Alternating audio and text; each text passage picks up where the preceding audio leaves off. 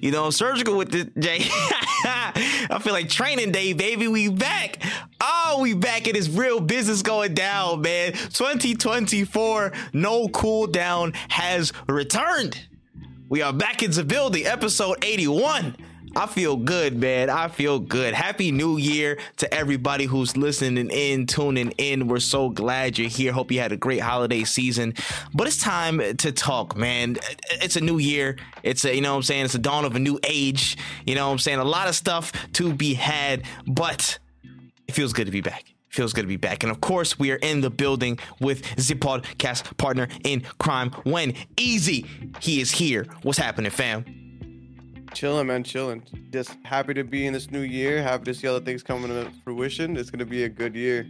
100%. It's definitely going to be a lot of stuff is going down this year, man. I got a feeling, you know what I'm saying? Maybe not game wise in terms of like compared to 2023, it might not be as heavy, but I feel like it still be in the ballpark for one. And I feel like the news that we're going to get across this year is going to be crazy. So I think we're in for something still really, really good. Where we might be in a renaissance period, man. We'll really be in a renaissance period. And you know what I'm saying? We appreciate all y'all for kicking it with us during this period with all the news and everything that's swashing around and flying about. Thank you so much. We appreciate y'all.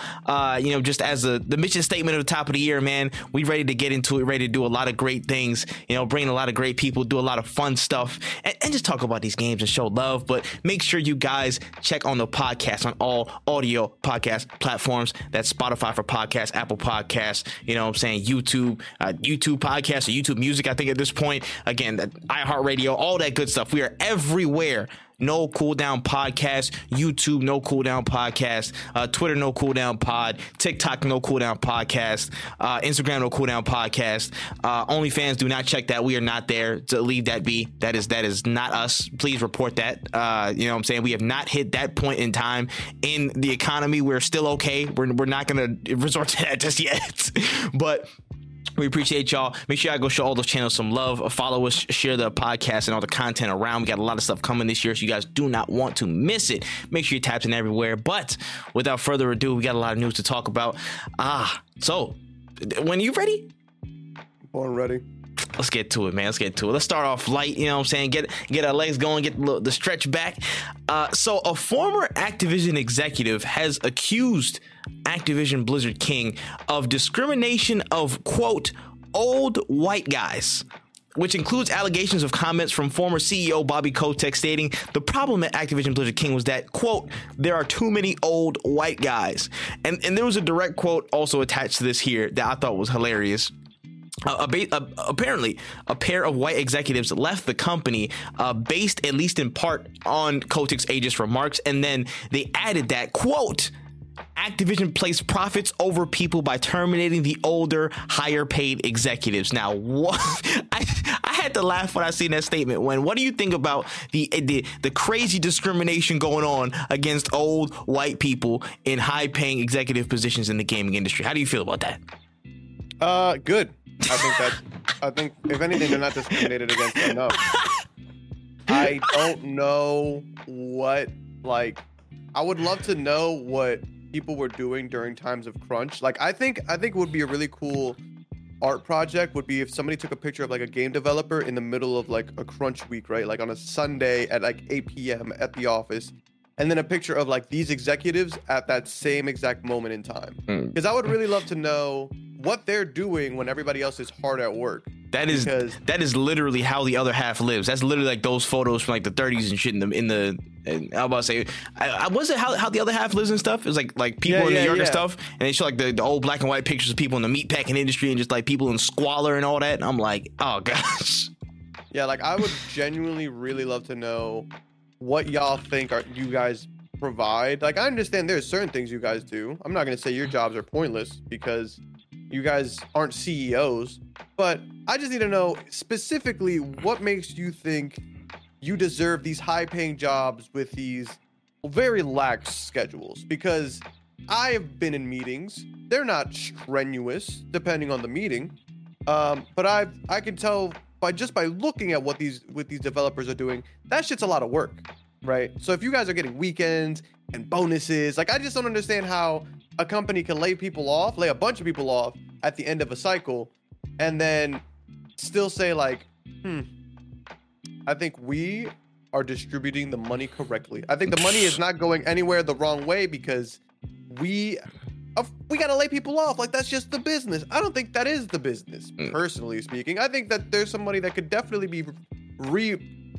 put into better places. How's about we, keep people on? How's about we not give people millions of dollars? I don't think anybody in the company should make more than $1 million a year.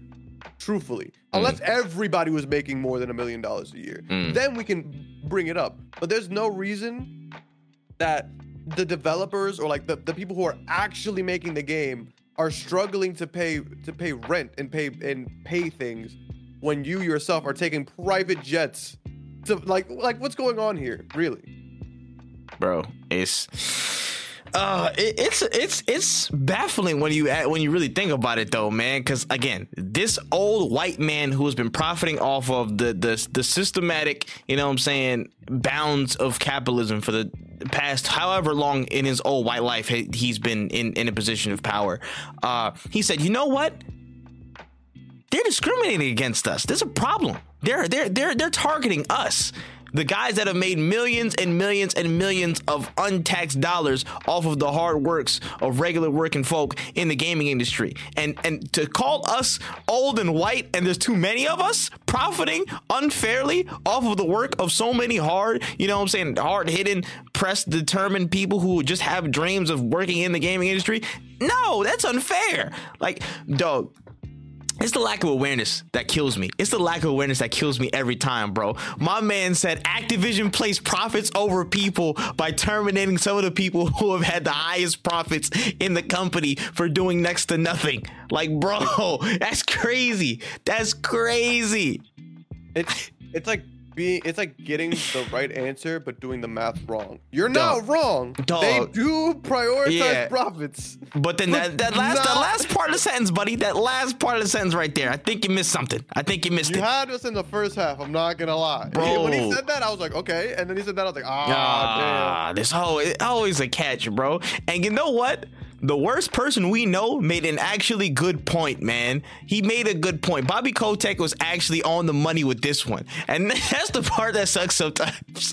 People you don't like or know are not great people, sometimes they will make a good point. You gotta hand it up. In this particular one case, Bobby Kotick, he actually made a very good statement. Now, was it coming from a genuine like place of actual inclusivity and caring and an actual concern for the business as a whole and other stakeholders outside of the top people? Probably not. He was probably saying that in joke, or he just doesn't like the rest of the white people on the panel. You know what I'm saying? But it's still a good point and impact nonetheless. Like, there are too many of y'all. There are too many. You know what I'm saying? Let's hopefully hit a better stride of goodwill in 2024 going forward. But unfortunately, we might hear later in this episode, shit ain't starting off that way. It's not starting off that way. It's not, bro. Well, we can move on to the next story here. Speaking on Street Fighter 6 in 2024, they have started off the year with a collaboration with Spy X Family, as they have some new avatar skins on Yor and Lloyd, a whole bunch of customizable options, poses, and the like that's coming into the game. Just a lot of good, collab stuff. Just the first one of the year, hot off the press. How you feel about this? Don't care. Nope. Man, this could have been sick. Like, I think Street Fighter 6 has the right idea. I think their execution is really bad, though. I love Street Fighter 6, but I'm sure that a lot of people who are playing the game right now in 2024 are playing multiplayer. They're not playing with their avatar characters. Is it a cool thing to have? Sure, like having my character look like Lloyd, and also I don't know what the crossover is between the Spy X Family fandom and Street Fighter. I don't know what the overlap is. I don't know what the overlap is, but I'm sure some people are like, cool. Like, if I got the Lloyd skin, sure, I'll throw it on, but I'm not tapping into Street Fighter 6 to grind this out or to cop this day one. I like that. I like that they're doing a lot of collabs, and I like that they're doing collabs with with animes in general, because I do think that anime collabs have a place in video games, and even Street Fighter, had you did a collab with something, they did a collab with Baki, I believe, but again, these collabs just aren't they're not doing the things that you would want them to do. Like, you want more than just an avatar skin. I want to be able to play as like Lloyd as one of the characters. That would be cool. You know what I'm saying? Like, imagine Jamie who drinks, right? If he had a Rock Lee skin, like, and it looked like Rock Lee instead of people modding it. Like, oh, cool, Drunken Fist Rock Lee. Everybody knows that's iconic. People are gonna be playing Jamie out the wazoo, but instead, we get this. Who would have it? Don't really care about it though, unfortunately. I can't wait to see the more collabs. I hope they get more aggressive with what they do with these collabs, because I think like they're not giving the power that these collabs could. Like, these collabs have power. There is power in this, and they're just not doing anything with it. Like, when Fortnite puts Goku in the game, you can use a Kamehameha. I'm not saying change up the way a fighting game is fundamentally played, but you got to know where to slot things, and it doesn't feel like they really do. They're kind of just throwing this in here and being like, hey, look at us, we know you like this, come on bro, come on, it's Spy X Family, bro, please, come on, you like this, right? Yeah, that's what it feels like. Yeah, that's difficult to do. And you bring up a good point with that, like the level of execution. How does Street Fighter implement collaborations that are lasting? You know what I mean? Fortnite can do it easily. You drop a skin, you know what I'm saying? Their presence doesn't fundamentally change, you know what I'm saying, a meta for the long term. For the short term, again, you can add powers, you can add, you know what I'm saying, little mini game modes, you can add locations on the map. Those things are additives, you know what I'm saying? They don't change the fundamental base formula of the game. They're additives on top, which again, they just enhance what you're seeing and you know who they're bringing in and stuff. But for Street Fighter, there's not as much leeway with what they can do, you know what I'm saying, in terms of that, and they might change up the core meta. Like, oh, imagine they brought Yor and Lloyd as like full-blown characters in the roster. You know what I'm saying? That would have been crazy, amazing. But I don't know how that changes what meta, you know what I'm saying? The FGC might be losing their damn heads, like, what the fuck we gotta do? Like, you know what I'm saying? We don't know what that could change potentially. So there's that tightrope that they kind of have to walk. So I understand, you know what I'm saying? I understand there being that little bit of kind of like hands off, a little bit like a distance between what we might want to see, you know what I'm saying, more deep, I guess, integration of the collaboration. But I feel like there's got to be some type of happy medium. Like, maybe you add, like, you know, their characters into the World Tour mode. Maybe you add more of like specifically move lists or specific moves that you can buy or add in the World Tour mode, and so people can go back and, you know, interact with them or have a little side story or something like that. That could be a good way to do it. You know what I'm saying? At least in my view. You know what I'm saying? Like, having that move sets that are, you know, can be, you know, purchasable or something like that. Not with actual points, but like SP coins or whatever the fuck that they're called in the game. Something like that, where there's some deeper, it's like a step deeper. You have to take a step deeper beyond just the skin, beyond just the pose and stuff like that. There's got to be something a little bit more, you got to grasp onto it a little bit more is what I'm saying. There's got to be something that's a little bit more long lasting in that sense. And the skins are cool, but it's an avatar skin, and, you know, for people again who are just playing, you know, they're playing ranked, they're playing with actual roster characters, not their created characters, there might not be enough like shelf life for it to be seen as a viable collab or a very fruitful collab. You know what I mean? Mm-hmm. So yeah, they just got to kind of go back to the drawing board after this one. I like that they had the access to do things like this and bring different IPs in, but now it's just reworking that formula to see what can actually be done to make this more long lasting and enjoyable for the fans. Because, you know, a skin is a skin, cool. People are going to like it when you put it on, you know what I'm saying? But how much utility are people going to get out of that collab once it's done? Because you know what I'm saying, Fortnite's the prime example. They're the standard bearer of this stuff now. I remember the Thanos collab when, you know what I'm saying, the Thanos skin drop, the whole backpack bling and all that stuff, and you had the Infinity Gauntlet randomly placed on the map, and you could do crazy stuff with it. Like, I don't expect that level of depth from Street Fighter, because the gameplay loop is so stringent sometimes, especially with main roster characters, and you can't really change the formula or the balance or the metas or something like that. But somewhere on the far side of that ballpark, can you implement a move or a place in the World Tour map, or a little, you know what I'm saying, set of content pieces that are a bit longer lasting than just the skin? Yeah, and it's just something that, like, I think a lot of people, the Street Fighter community, is kind of frustrated with, is just like, you're giving us, like, it's not like when Fortnite drops the skin, because you could play as Goku and you'll see yourself as Goku the whole time. Like, you use a skin for like a lot of other things, but like when Street Fighter does it, it's like you're essentially using this skin in a loading screen. Because I don't even use when I play Street Fighter Online, I don't even load into the place that lets me see my custom character. I'm usually in the training lab before my fights so that I can make sure I'm landing my combos. That's what sucks about it. It's like you really Avatar thing is cool. I think Avatar stuff should be included in these collaborations. But if you're not dropping a Chun-Li your skin, why are we even having the conversation? Why is this even a thing? 100. There's got to be a bit more oomph to it, in my opinion. Yes, so yeah, we'll see what they got cooking down the line, but that's that right now. But moving on to the next story here, we got a lot, again, out the gate of 2024, there's a lot of rumors swirling around. We got to address one of them here. According to a lot of insider reports, Nintendo has been speaking with at least 3 different independent studios to add to their partnership roster to make games based on Nintendo franchises. Now, we've seen this, of course, with a lot of different other studios beforehand, where they came in, they like the Mario Rabbids games or something like that. They kind of loan out their IPs to see who can make something a little bit different outside of Nintendo's usual wheelhouse.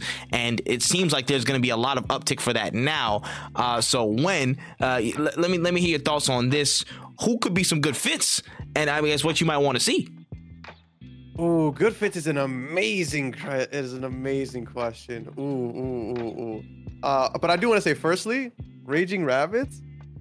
Crazy that I'm saying this in like 2024. If you'd have told me that I was gonna love these rabbits, hey man, when I first saw them, bad boys, I'd be like, you're tripping. But nah, those games are pretty heat. They didn't know Ubisoft. That might be one of the few Ubisoft franchises that I'm actively like, this is gas. I hope they make another. Like they cook with those. And we also seen them do things with Star Fox, but of course they did it with like some stupid ass like, oh, buy the model thing or whatever. Like it's dumb. Anyways, what I would like to see, what companies I think would do well. I mean, we all know Insomniac would absolutely like deep fry it. Their movement-based games are just absolutely absurd. I can only 100%. imagine what they would do with a 3D Mario game. Like that shit would be fucking bananas. Other companies outside of like Insomniac, I feel like Insomniac is such a cop-out answer that I don't even want. I want to pick something else because it's like we know that they would make really, really fun games. I can't imagine them giving it to Sega. Like that's just too close of a rivalry. But they've done stuff with Sega before. I'm pretty sure. No, they collab with Sega all the time. But I don't know what game they would give to Sega that they couldn't do themselves, right? Like when I think of Sega games that Nintendo doesn't do, it would be something like RGG Studios, but like imagine a Yakuza game with freaking Link. You know what I'm saying? Like that would be so random where it's like he's just walking down the streets fighting people for no real reason with a crazy convoluted backstory. Like there aren't many studios that can do the Nintendo thing, I feel like, and I could just be missing some, but like I'm also like in my brain is just shooting out like publishers and not really developers. But Insomniac, easy dub for them. Actually Santa Monica doing like a Legend of Zelda game would be beautiful. I think it would be gorgeous. That would be hard. I'm trying to push away from like Sony companies. You know who would be crazy and also ties into a lot of stuff I've been seeing lately, and again another story that we'll get to a little bit later. Give me Tango Gameworks, the people who made Hi-Fi Rush, the people who made The Evil Within 2. I think that, again, they're independent enough, and I've said this before on the podcast, and I'll say it again. They're one of the most thematically flexible studios on planet Earth. I think to go from The Evil Within 2 and then to go to a Hi-Fi Rush and to have all these like different games a part of your, your wheelhouse, the Ghostwire Tokyo, you know what I'm saying? To have that level of range is insane. But I feel like they have enough depth in them to create something good in the Mario world. That to me, I feel like, especially with Hi-Fi Rush, with how fitted, you know what I'm saying, that game looks in style and flair to a Nintendo type game, I feel like that's a really good fit for them. I don't know what franchise exactly, but they could do something Nintendo with the ease, in my opinion. Yeah, no, I agree. I think they definitely could do something. I think they could definitely cook. It's just also tough because like every company that I think like would do something really cool, like they kind of already work with, because it's like, oh, what about Platinum Games? They've worked with Platinum Games multiple times. They just got to do another Astral Chain if that's the case. I'm about to say, we used to work with them. Yeah. Oh my god. And I wish I had that game till this day. I sold it because I thought the game was laggy as hell, but I realized it was my capture card. It wasn't the game. Like I was like, yeah, so bad when I realized it because I was like playing it on my capture card, but I was playing it through the preview, not the actual screen. I was like, this game is so laggy, and then I realized no, it's my input delay. I'm dumb. But no, Astral Chain was such a good game. Oh no! I was gonna say, what if we had like a Kingdom Hearts spin-off where they go into the Nintendo world? Bro, that will be hard. They've already worked with Square Enix, so it wouldn't even be like it's open. Crazy departure. The line is open. It wouldn't even it wouldn't be so. It could be somebody in a different shit. You could alternate universe. You could be like, hey, similar story, different people, like a Star Wars type shit, in a galaxy far, far away type vibe. Like you could go crazy. That would be a lot of fun. Bro, I need to see a party of Sora, Goofy, and Waluigi just getting shit in. Like, bro, imagine because like the main character, now we're over here making the game for them, but like the main character obviously originally created or whatever. But I think like we get Luigi, because Luigi I feel like would be the Goofy in this scenario. So it'd be like Luigi. I want to say Kirby, but I feel like Kirby's too big. I feel like Kirby would deserve his own world, right? It has to be like a side character that has, so like Luigi, because Mario would have his own. Mario would be Mickey. So like Luigi would be Goofy. I'm trying to think of what would be Yoshi. Maybe would be Donald. Like I can see that kind of. Maybe Daisy, another option. I can see that. But then I don't want to put Daisy below Peach because she's also a princess. Like, you know, we would figure it out. Hey, Nintendo, hire us, bro. You know what I'm saying? No cooldown consulting is still open for business, bro. We're still stronger than ever in 2024. If y'all need some ideas, we here. Call us and then loop in Square Enix. Let's get on a conference call. Facts. We'll zoom it up. It's going to be great. We'll Facts. Put the whole thing together for you guys. Oh man, and then we get a couple cameos, you know, no cooldown folks. We can be fairies or something. You know what I'm saying? Let me get in there. I'll be Jiminy. I'll write a journal. You know what I'm saying? Absolutely. I'll be like, we could be like the angel and devil on the guy's shoulder or whatever. Like, let's listen. We'll talk. Yeah, don't worry. The audience don't even know about this stuff. It's business talk. Don't worry about that, y'all. You know what I'm saying? Don't worry.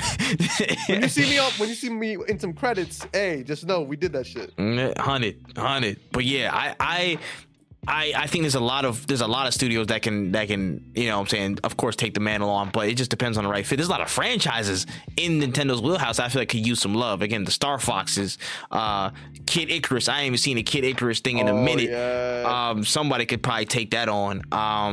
F-Zero is probably another one that's off the top of my head. F-Zero, because some racing people can take that and move it to a whole different level. You know what I'm saying? Who's the racing company from EA? Is it Criterion? Was it Criterion? I think it's Criterion. I don't know if I would want Criterion to do an F-Zero game. It would have to be somebody like I'd have to find a game that's similar to it. But like Criterion, I think could cook. Like not to say that I don't think that they would cook, but there's like I feel like there's a better company out there that I'm just blanking on right now. Because I would want if it's an F-Zero game, I want that shit to be hella fast paced. Yeah. I hear it. Let me get a Mario Party from Kojima Productions. Let's make that shit spooky as fuck. Let's do it. I would love Kojima to write a Legend of Zelda game, like a Majora's Mask type vibe. Like I would love. That would be insane. That would be amazing. Link existential crisis in some random ass room that just keeps changing shape, like the Master Sword room, but it changes slightly every time, and then it just warps out. Like the Master Sword would say the same, but I feel like he'd be like you'd have to use like a different sword at the beginning of the game that like fucking I don't know like has the souls of the people you killed or something. It's gonna be bananas. Like when you play Death Stranding and you realize like how all this shit is, why it is, and how it is, you're like, oh, this shit is dark and weird as fuck. Like it's so good. Anyways, that's the rabbit hole. It changes you. To not go down the Death Stranding thing, I would love to see like a Kojima Legend of Zelda type game, but I also feel like I'm missing some franchises that Nintendo has that hasn't utilized. Because even like a Kid Icarus with Kojima, like a fallen from the sky, gotta make your way back up. I don't know. Oh wait, A fucking Kojima Fire Emblem game? Hey man, all right. Hey, that would be nah. Hold on, that's kind of Let's not get too deep in the weeds. We give away free game. It's free game. It's free game. It's free game. No free clout. No free clout, man. You got to pay us for that. We'll put that behind the Patreon, boy. You better stop playing with us. Anyways, we can move on to some other news here. Remember that conversation that we had earlier with 2024 has been wilding so far. We're continuing that.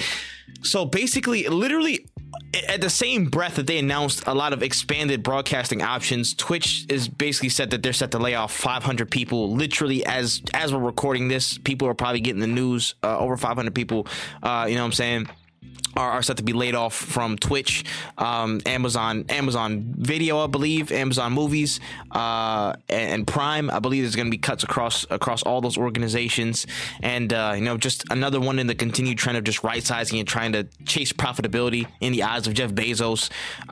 Unfortunate, man. I feel for everybody who's been affected by this stuff, but yeah, just any words on it, Win? It's awful. I really do feel bad for all the people who are involved, and hopefully you guys can land on your feet. It's sad to see. And as a content creator, you should be aware of these things because this is the platform that you are on. And just pay attention to this because this isn't even like the last we're going to see of these layoffs. Like, absolutely not. It's going to get worse before it gets better. But hopefully it gets better soon.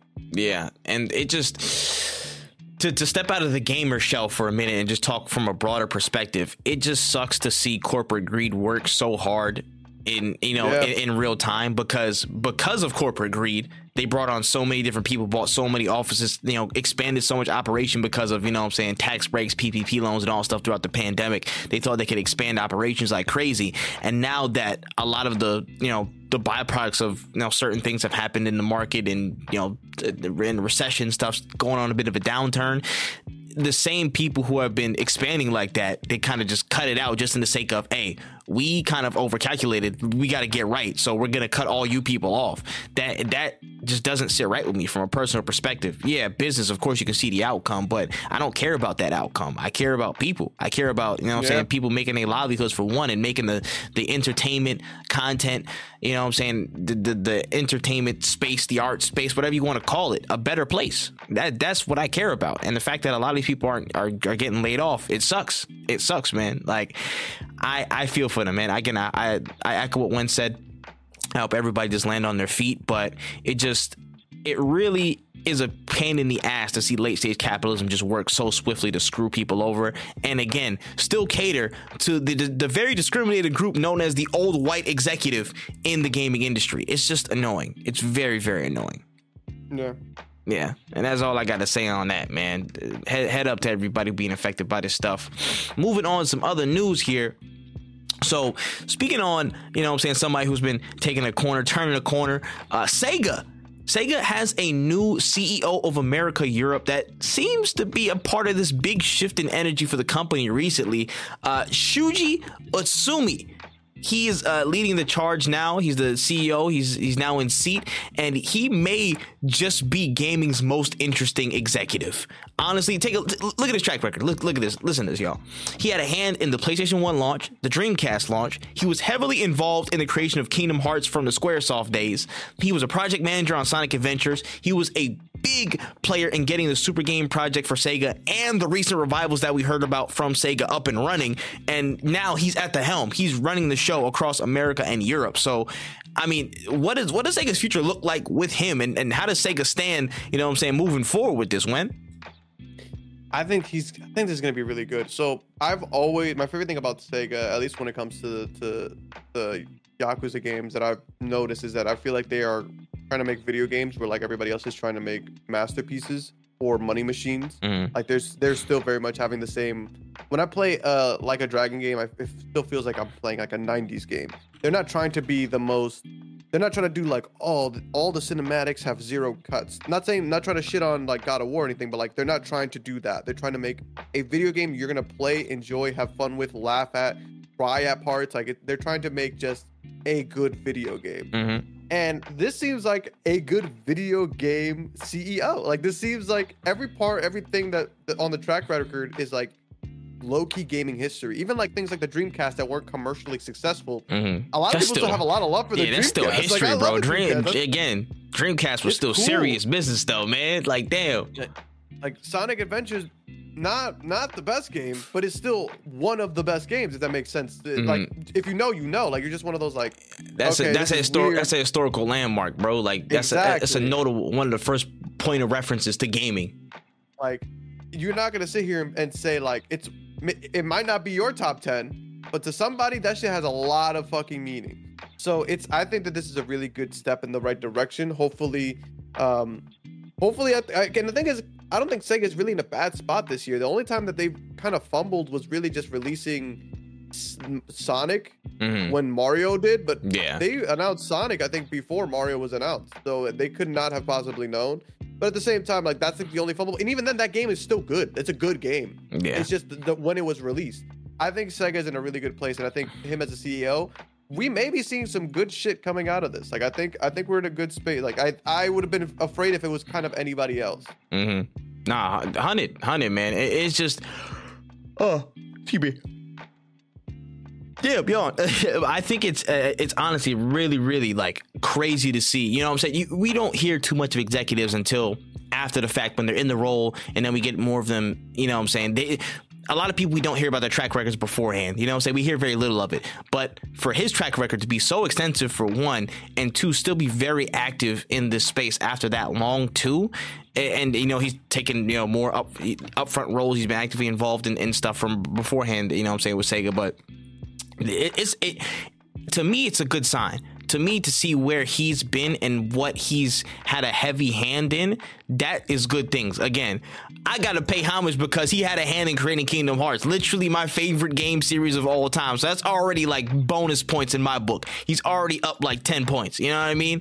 But to be a part of things that are very, very pivotal, and not even looking at the past, but looking at right now, he had a heavy hand in bringing all the Sega revivals back. Again, Crazy Taxi, Streets of Rage, Shinobi, Golden Axe, the things that we all saw and got hyped over and stuff like that. Shout out to our reaction that's on the No Cooldown YouTube channel right now. You know what I'm saying? youtube.com/@NoCooldown. Go check that out. Good views. So it's just that level of involvement in the now, seeing the trajectory that Sega can be on now, that's really encouraging. That's very, very encouraging. So looking where Sega can go once these remakes come out, I hope they come out in flying colors. They're looking really good and they feel really good, so people can take to them. So we can have that. What else do we need? I don't even deal with Shenmue like that. So you can keep that. I know some older people are gonna be like, why are you talking about Shenmue, bro? Bring Shenmue back. My fault, y'all. My fault. I ain't mean it like that. But again, just keep pushing on with the Like a Dragon series. I would love they somehow got the rights to Jet Set Radio. I'm about to say another Jet Set Radio after that. Just lead with that. Give me more. I want Jet Set Radio. What else is in their wheelhouse? I don't think they have too much stuff. Do they have Beautiful Joe? They don't have Beautiful Joe, do they? I think Beautiful Joe might be Capcom. I'm thinking something else. I'm thinking like Virtual Fighter or some shit like that. Yes, I think Sega does have Virtual Fighter. I don't think we're ever getting that, but they do have the rights to. I think Jet Set. We are getting a new Jet Set Radio. Yes, we are. I'm talking about. I just know. I'm in another one after that one, bro. I'm just keep that joint coming. Keep it rolling, bro. We'll take it. We'll take it, baby. We don't need fucking $70 Jet Set Radio either. Like, just if you give us new maps, new songs, like cool shit to do, like the community will be happy. Yeah, 100, man. And I'm pretty sure they have rights over Persona stuff, right? I believe they do own Atlas, if I'm not mistaken. Yeah. So and then that's a whole nother wheelhouse with that they can dive into. I think they're in a really good way. I think, again, for Sega, it was just Total War, and they do own Persona, yes. Yeah. For Sega, it was just, we have a lot of old IPs and there's a lot of good stock in those old IPs, and now they're bringing them all back in force. So I think they're in a good way, and I feel like the CEO is gonna instill a lot of the momentum that they need, and he's already proven it with the remakes and all the talk and the momentum behind that. I think it's only gonna just keep rolling further. I think Sega's in for a good year. No, for sure. They're gonna be man. They have been in really good. Them and Capcom, they know how to, like, they're not necessarily changing the ocean when they drop their games, but their fans are happy. Mhm. I as a Sega fan, am happy with my. Would I like my Total War games to have way less DLC? Yes. But are they gas as fuck? No. But I do like the game a lot, so I'll buy it anyways. Like, as a Sonic fan, you got some heat. Persona fans are gonna eat. Like a Dragon fans, we're in such a good place. I'm sad to see January leave, because once we get Like a Dragon Infinite Wealth, we don't know what else to look forward to. But they said they got more announcements. I cannot imagine what else they could bring. But yeah. Hey, man. Football Manager fans, hey, you know, sure, I don't know anything about that. Football Manager is amazing. I barely understand it. I try my best, but like it's so good. It's so good. And Football Manager's always been a good game, a good series. Again, which has actually spawned people who are managing football now. Again, for any football fans in the world, I'm sorry. I'm gonna say the Will Still thing again, but yeah, like there's actual managers who are like coaching now in big leagues that have played Football Manager directly and have learned from Football Manager. So like they're always goated. They always have stock in the game. Yeah. So yeah, shit, man, it's crazy. It's crazy. But Sega seems to be ready for a good break, and this, you know what I'm saying, this new CEO looks like he's gonna start bringing it that way. So solid stuff. Moving on here to a big topic which spawned like a 20-minute conversation before this podcast even started. After all this hoopla with the SAG-AFTRA actors strike and all the demands and the back and forth and the picketing and stuff for months, the union and entertainment industry seem to have agreement to keep AI usage away from everything in the industry that touches actors, except for video games, because Replica Studios unveiled their new voicing agreement with SAG-AFTRA, basically saying, hey, we now have some way to provide some, AI usage, some generative AI usage for voice acting. They've been touting this ethical approach to this method, this usage, this new way to create content and voicing, work in the gaming industry. And it just feels a little bit off, it feels a little bit iffy to me personally, but they've announced this. The SAG-AFTRA said it's a great deal. It's a great system apparently. But how do you feel about them announcing this deal for AI usage in the gaming industry? I hate the fucks at the SAG-AFTRA. I loved what you guys were doing when it came to your own people, but like this whole it's not gonna affect us shit is kind of ass. It is really ass, and it's gonna be. I just don't know why you think it's okay for it to affect other things. I don't know if it was a negotiation tactic of like, hey, we'll let you do it in video games if you let us. Like, you're giving them an inch, but they're gonna keep taking. You shouldn't give up any ground on this shit at all, to be honest with you. I don't know, even as a negotiation tactic, if you were like, we'll get your money, but you got to let us do the things on the video game side. Like, why would you say yes to that? Because in a couple years, when this happens again, you're gonna keep giving them more inches. You don't need to. You could just say no to that shit too. And to do this for it just doesn't make any fucking sense. On top of that, nobody really wants AI generated shit. Like, AI generated shit is like, it's cool to the people who don't have money to pay for an artist. Like, and that's fine if you're using it for like small BS shit. But at the end of the day, I cannot imagine an AI generated like anything that would be better off AI generated than asking a real person to do it. Like, there's no voice acting. Even the final shit sounds robotic. The shit is ass. And when you talk to real voice actors and they say any excuse they have about this shit being difficult, it's not difficult, because voice actors are doing full video games in their closets. A lot of them have fucking the equipment at their crib. They can do it, and they can do it. You just don't want to pay the people. You want a computer to do it. It's so dumb. Honestly, SAG-AFTRA, swing and a miss on this one. You guys are fucking idiots. Get your shit together. And yeah, no, like, leadership is awful. And this isn't the first time people have said the leadership of SAG was, but like, obviously you can't talk about the leadership of the people you're striking with until after shit is done. But yeah, this is a huge step backwards. Yeah, and you've hit that, and I wanted to hit on something else related to this. I feel like we'll never or almost never hit the point where gaming is seen as just as viable as an art form as actual in the flesh acting or TV or movie acting at this rate. I'm sorry, from this, it just shows you how the rest of the SAG-AFTRA feels about video games. And to me, that's a clear sign of, you can't touch movies in AI acting. You can't touch TV in AI acting. You can't touch the voiceovers and commercials and all this stuff. Video games, have at it. You're good. You know what I'm saying? We can find a way to see if this works out. We'll take your word for it. This might be a pretty ethical way to do it, I guess.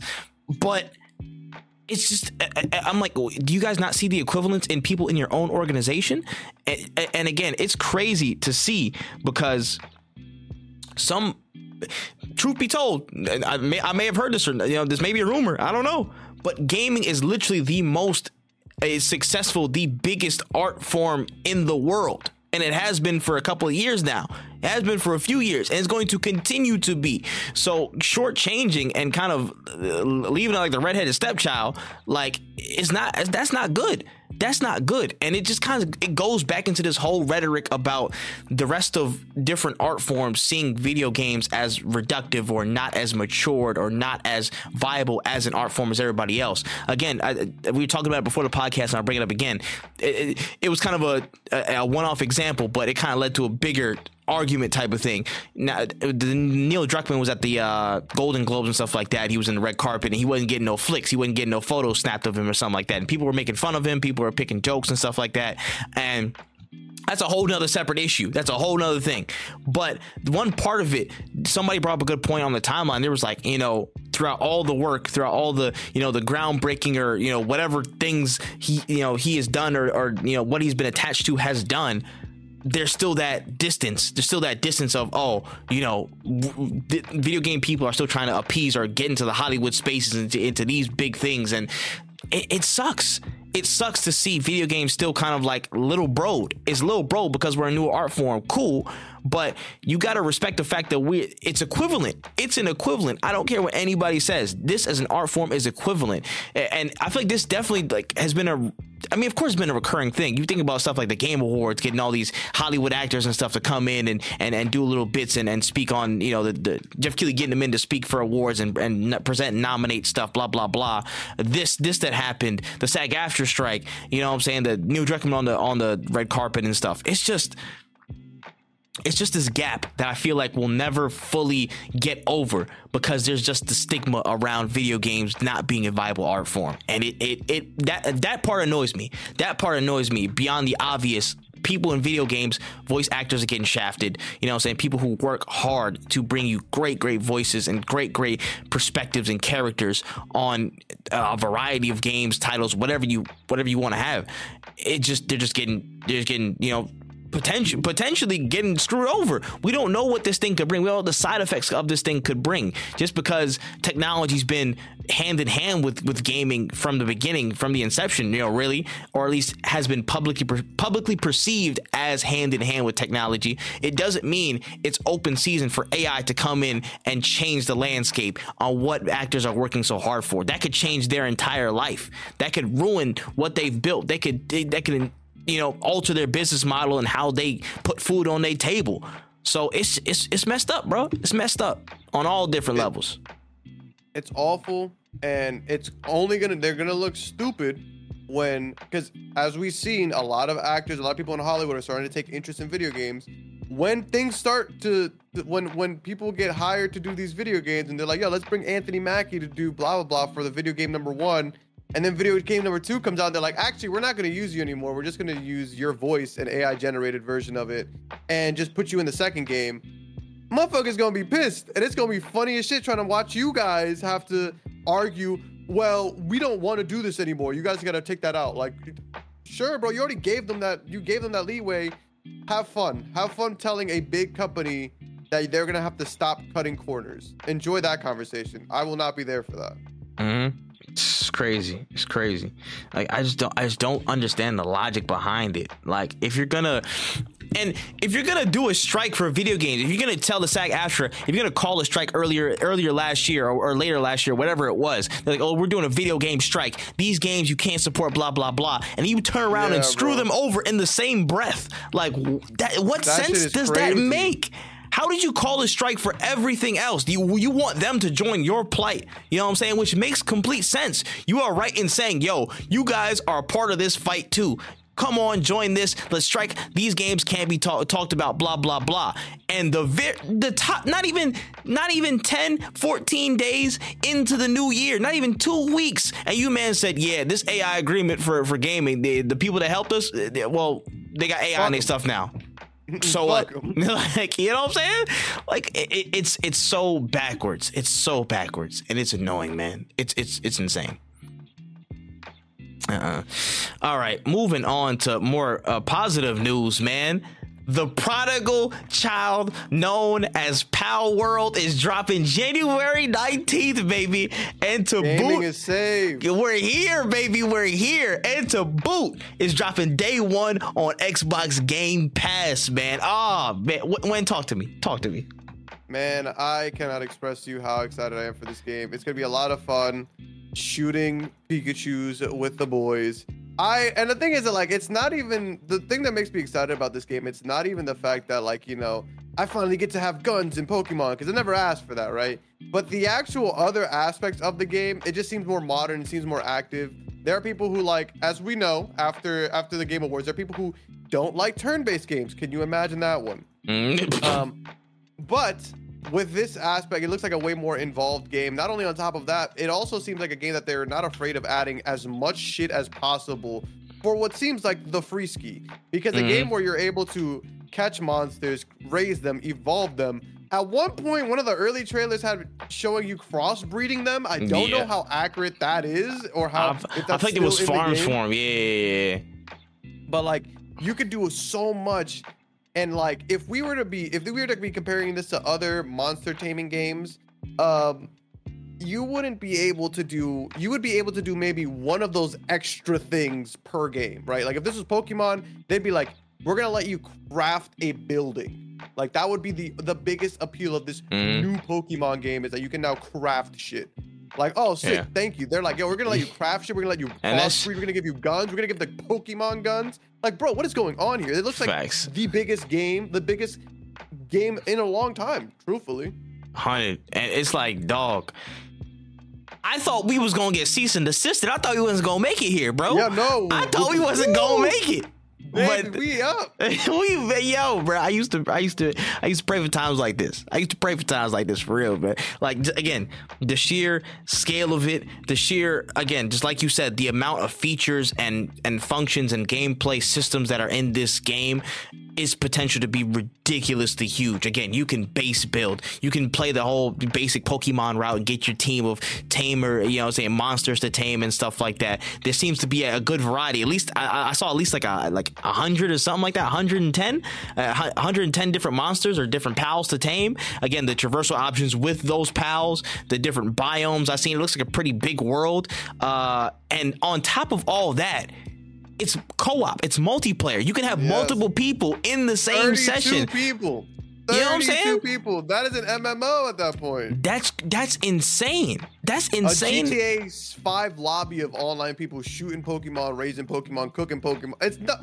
We need to stop saying Pokemon. Cooking pals. Monsters. Cooking pals. Like, it's gonna be dope. Bro. Like, that's crazy, bro. And Xbox, kudos to them for the huge steal for getting this on Game Pass. I think that's gonna be really, really fruitful relationship between them two, because a lot of people have been interested in Power World. And I feel like once it picks up the release buzz, I think it already has a lot of buzz, with the hardcore base who's been seeing this game being developed for a little bit now. But Xbox Game Pass is going to take it to another level of like, yo, it's out there now. Like, damn, like people are really going to tap into it. And I think it's set up to be, it's not even a sleeper. I think it's just one of those games that people anticipated slightly. I think it's going to be on the more anticipated list because people have been looking for this for a little bit. I know I've been looking at this for like better part of like a year and a half, at least when I first saw it. I can't remember how long it's been, but this is going to be fire. I will be there. We will be there. I can't wait. Yeah. No, I'm excited. It's going to be a lot of fun. Definitely the boys are going to be on it. And honestly, shout outs to them, man, because I'm happy that they didn't get cease and desisted. Like, a lot of people have tried to do this. There have been other Pokemon like clones or monster taming like clones, but this is going to be a really good one. We're going to have a lot of fun. 100%. I cannot wait for this one. Oh man, bring on the pals, baby. But we gonna move on to the next news story here. after Hogwarts Legacy sold 22 million units last year, WB, Warner Bros. Discovery, they are ready to go all in on the Potterverse games, and namely, they are prepping to get a Quidditch game in the market, and some form of it is already in beta testing. So, when more Potterverse, Quidditch specifically? Yeah.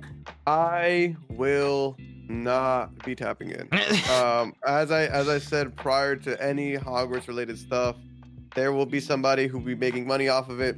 I don't really fuck with them like that, so I will not be tapping in. Good for the people who want this. I don't. The problem is, like, it's a WB thing, so there's a chance this shit can be butt cheeks, double butt cheeks, quadruple butt cheeks. Yeah. Right, because like look up their track record is very, very rocky with games. I mean, one of their games hasn't even come out yet, and it's already getting shit on. Like, that's what's wild. It's like it's already getting shit on. So it's either gonna be one of those games that people enjoy, tap into. I mean, like, I'm sure it's gonna sell like hotcakes. It's Harry Potter, but sure, good for them, I guess. I at no point, even when I did watch, I think I watched like the first 3 movies. Yeah, Quidditch looked cool. Did not enough for me. Like, I need to tap into this bad boy. I cannot imagine. I don't want to say shout out to the people who are programming this, but like, this shit is gonna be hard to do. I couldn't imagine what the game would play like to be fun, and like it just seems like a wild ass moment. But hey, you know, to each their own. Yeah, 100. My only question would be, what is the delivery form of this Quidditch game? Are you putting this in the Hogwarts Legacy title? Are you making it its own standalone thing? Are you charging full price? You putting it in Fortnite? What's the play here? You know what I mean? Like, what are you going to do to drop this game? Knowing WB, it's going to be a $80 game that's standalone that does not have enough features to sustain it for more than like 3 months. But I just don't know what their exact method of dropping this game would be. Now, again, from a neutral point of view, Quidditch is probably one of the most sought after modes in history of gaming, probably right next to San Andreas basketball or basketball in GTA in any format. You know what I'm saying? Like, it's up there. It's definitely been talked about in those types of conversations and volume and stuff over the years. But again, the delivery method has to be right for this to be really viable. If you're going to drop $70 for just Quidditch alone, I would not do that. Now, if you're waiting for another Hogwarts Legacy sequel or something like that, and then you put that on top of it as a multiplayer side piece thing, cool. You know what I'm saying? That's somewhat more viable to the gamers and people who are tapped in to buy it. You know what I'm saying? But I again, like when I know where I stand. You know what I'm saying? If I play it, I play it. But did I buy it? Allegedly, we'll figure it out. That's all I know. You know what I mean? I can't say neither here nor there. Maybe you heard it, maybe you didn't. I don't know.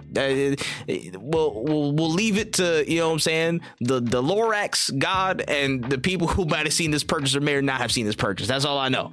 So don't wait on it. Don't hold your breath. That's all I'm gonna say. Yeah. Don't expect a When Easy Quidditch stream anytime soon. I promise you that. Yeah, I hear it. But pushing on to the next story here. Speaking of those rumors, more rumors are swirling in the air, and we're starting to hear some buzz around Microsoft, and they have been exploring options to bring more first-party games to the PlayStation and Switch. They want to take things multi-plat from their first party, and we've heard 2 big rumors swirl around in that kind of subtopic here.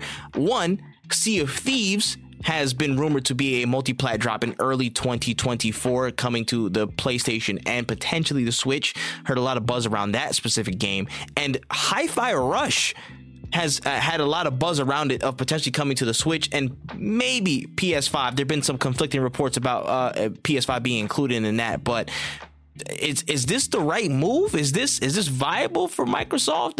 How you feeling about this news? I think that Hi-Fi Rush belongs on the Switch. I think it's a really good game. I have my own gripes with it, but we don't have time for that. I think the game is really cool. And like, there are so many games that the Xbox has that I think really should be multi-platform. Like, I don't know why Sunset Overdrive is not multi-platform at this point. Like, you might as well. Just like, bring that game back too, by the way. Yeah, like, give us a 2 and drop 1 on PlayStation. And PlayStation, like, let's be adults about this. It's not that deep. It's not like the game has a diehard fan base that if God forbid it go on your system, they're gonna buy Xboxes. Like, I think exclusivity in games kind of really needs to die at this point. I know a lot of people like. I don't know anybody who really likes having exclusives on their console anymore. I think if anything, it hurts more than it helps, because who is really sitting here like, man, I'm so happy that they don't have Starfield. Like, man, you know who. Like, who. The people with nothing else in their lives. Yeah. That's who. But I can imagine a world where they do drop certain games on there. I just don't know if it's really worth it for Xbox, because at the end of the day, it's not like Sony's doing it for them, you know? Yeah. So it's like, what purpose? But now if they dropped it on the Switch, different conversation. I think Hi-Fi Rush on the Switch is a no-brainer at this point. I think any game you could put on the Switch might as well, because it's not hurting your pockets. Like, it's only going to help you. The Switch fanboys are going to cop it regardless. Like, if they have PlayStations, even people who have PlayStation and have Switches, like, I'll buy a Hi-Fi Rush on my Switch if I didn't have an Xbox or a means to play it and I had a PlayStation. Like, just make your money, man. Mm-hmm. Let those old folks at PlayStation be broke, you know? Nah, I hear it. So this is my thing, and I definitely want to recircle on this when we get to one of our main stories towards the end of the show. But Xbox's approach for 2024, they have a lot of real estate now. Again, Activision's settled, it's finally done. That's in the books. You know what I'm saying? They have a lot of IPs that they can work with. Letting a couple of things go multi-plat, especially for games in the Sea of Thieves and Hi-Fi Rush territory, where Hi-Fi Rush, again, critically acclaimed, came out really good. Shadow dropped like the top of last year out of nowhere, and everybody's like, holy shit, this is good stuff. But maybe it can do for more push and more buzz if it went multi-platform, especially on a fitting system like the Nintendo Switch. That could be a big benefit to Xbox and the game itself. That could set Hi-Fi Rush up for a lot more success as an IP if it gets multi-plat. Imagine if they drop it on the Switch and the PS5, and there's a whole new set of fans like, yo, holy shit, Hi-Fi Rush is amazing. Like, yo, we're fans of this now. And they're like, yo, y'all really like that? Y'all do? And they're like, yeah, we like it. So they're going to line up a second game. The whole second game's coming. The sequel's already planned and stuff like that. And now they have even more incentive to drop it. Now, again, they have the choice of one, bringing it back to an exclusive and driving maybe a couple more units to Xbox users, or getting them on PC or whatever, but getting more people in the Xbox ecosystem that way, or you just get more profits by dropping the Hi-Fi Rush, the Hi-Fi Rush sequel as a complete multi-platform. So you have that option of doing more things. You know what I'm saying? With again, a prime first party title right now, but that could spawn into something that's even bigger as a first party, or you bring it to more people and have more profits from a multi-platform standpoint. That is a very, very potentially big upside for them, and I'll circle back to it in a second. But speaking of Sea of Thieves as well, Sea of Thieves could do for, again, an expansion of services, an expansion of servers. I mean, just more people to populate the world, to have more people amongst it and in it. Sea of Thieves could definitely do for that. I think that's a no-brainer as well to drop multi-platform, because, again, the more people you have on the servers, the longer you keep it alive, the more stuff you can drop into it. And I think Sea of Thieves is honestly, it's come a long way. I think it's a viable game that deserves enough of server life to have more people play it. So that makes complete sense to me. But back to kind of the overall topic and Hi-Fi Rush in particular, it's a first party game for them. It's a first party catch up game for Xbox. We've known this. We've said this for years now, where Xbox don't got no games. You know what I'm saying? The whole song and dance about that. But now they're in a place where they're starting to load up a lot of first party stuff. And again, I will circle around this conversation later. Remember this, and towards the end of the podcast, they're going to start loading up the chamber. You know what I'm saying? They're going to start loading up the clip. They got a lot of stuff going, and they can make some decisions to really spread their wealth and you know what I'm saying, not out of reason to where they're not getting anything back in return, but they can put some feelers out and really increase the popularity of some first party stuff to start catching up to what the other brands may have. So I think there's a smart play in this, but they have to strike a good balance as to not give up so much of their first party IP to where, you know, they're not really getting much in return from putting stuff on other platforms. They have it's a balance that they have to strike. But I think this is good. I think this is good. Exclusivity is, unfortunately, for the sake of business, it's not going away, because Xbox is Xbox, PlayStation is PlayStation, Nintendo's Nintendo. They're never going to let that go, because that's their main selling point. Why would we even buy anything? You know what I'm saying? If you guys have no unique selling point to give to us, blah blah blah. But in Xbox's situation, I think this can be very advantageous, and it can be beneficial to a lot of different people. You get to experience games that maybe you haven't had before, and there's extra buzzes added to their brand. So there's upside. I think this is a good move for them. And at the end of the day, get that Game Pass for $9.99. You know what I'm saying? If you want to experience more of the stuff that we got on our platform, you know what I'm saying? All the Game Pass evangelists, they're gonna be singing this to the praises, like, oh look, we gave y'all a little taste test. It's like I feel like Xbox might be playing The Wire, bro. It's like, yo, give him a sample real quick. Give him a quick little sample. You know what I'm saying? Come back. We got the rest of it over here. It comes to the spot. Like, yo, like what? They trying to string a bell this. They trying to like really big brain play this. You know what I mean? And they can, and that's what Sony is afraid of, and that's really their superpower. Is if you can get people to fuck with the brand, fuck with the Game Pass, and it's gonna be quiet. Imagine the Game Pass on a Switch. Like, that's a scary sight for PlayStation. 100. That is spooky. That's spooky. That is cool. Nah, yeah, bruh. There's a lot of ways to slice the pie. They just got to make sure that they're walking a tightrope correctly. That's all. All right, pushing on here, diving back into some FGC news here. We're set to receive a Hunter x Hunter or Hunter x Hunter fighting game from Aiding and Bushiroad. Again, it seems to be a 3v3 based fighter at the moment. We still got some details to come, but it's Hunter x Hunter, Hunter x Hunter, Nen Impact. That's been announced. That's on the way.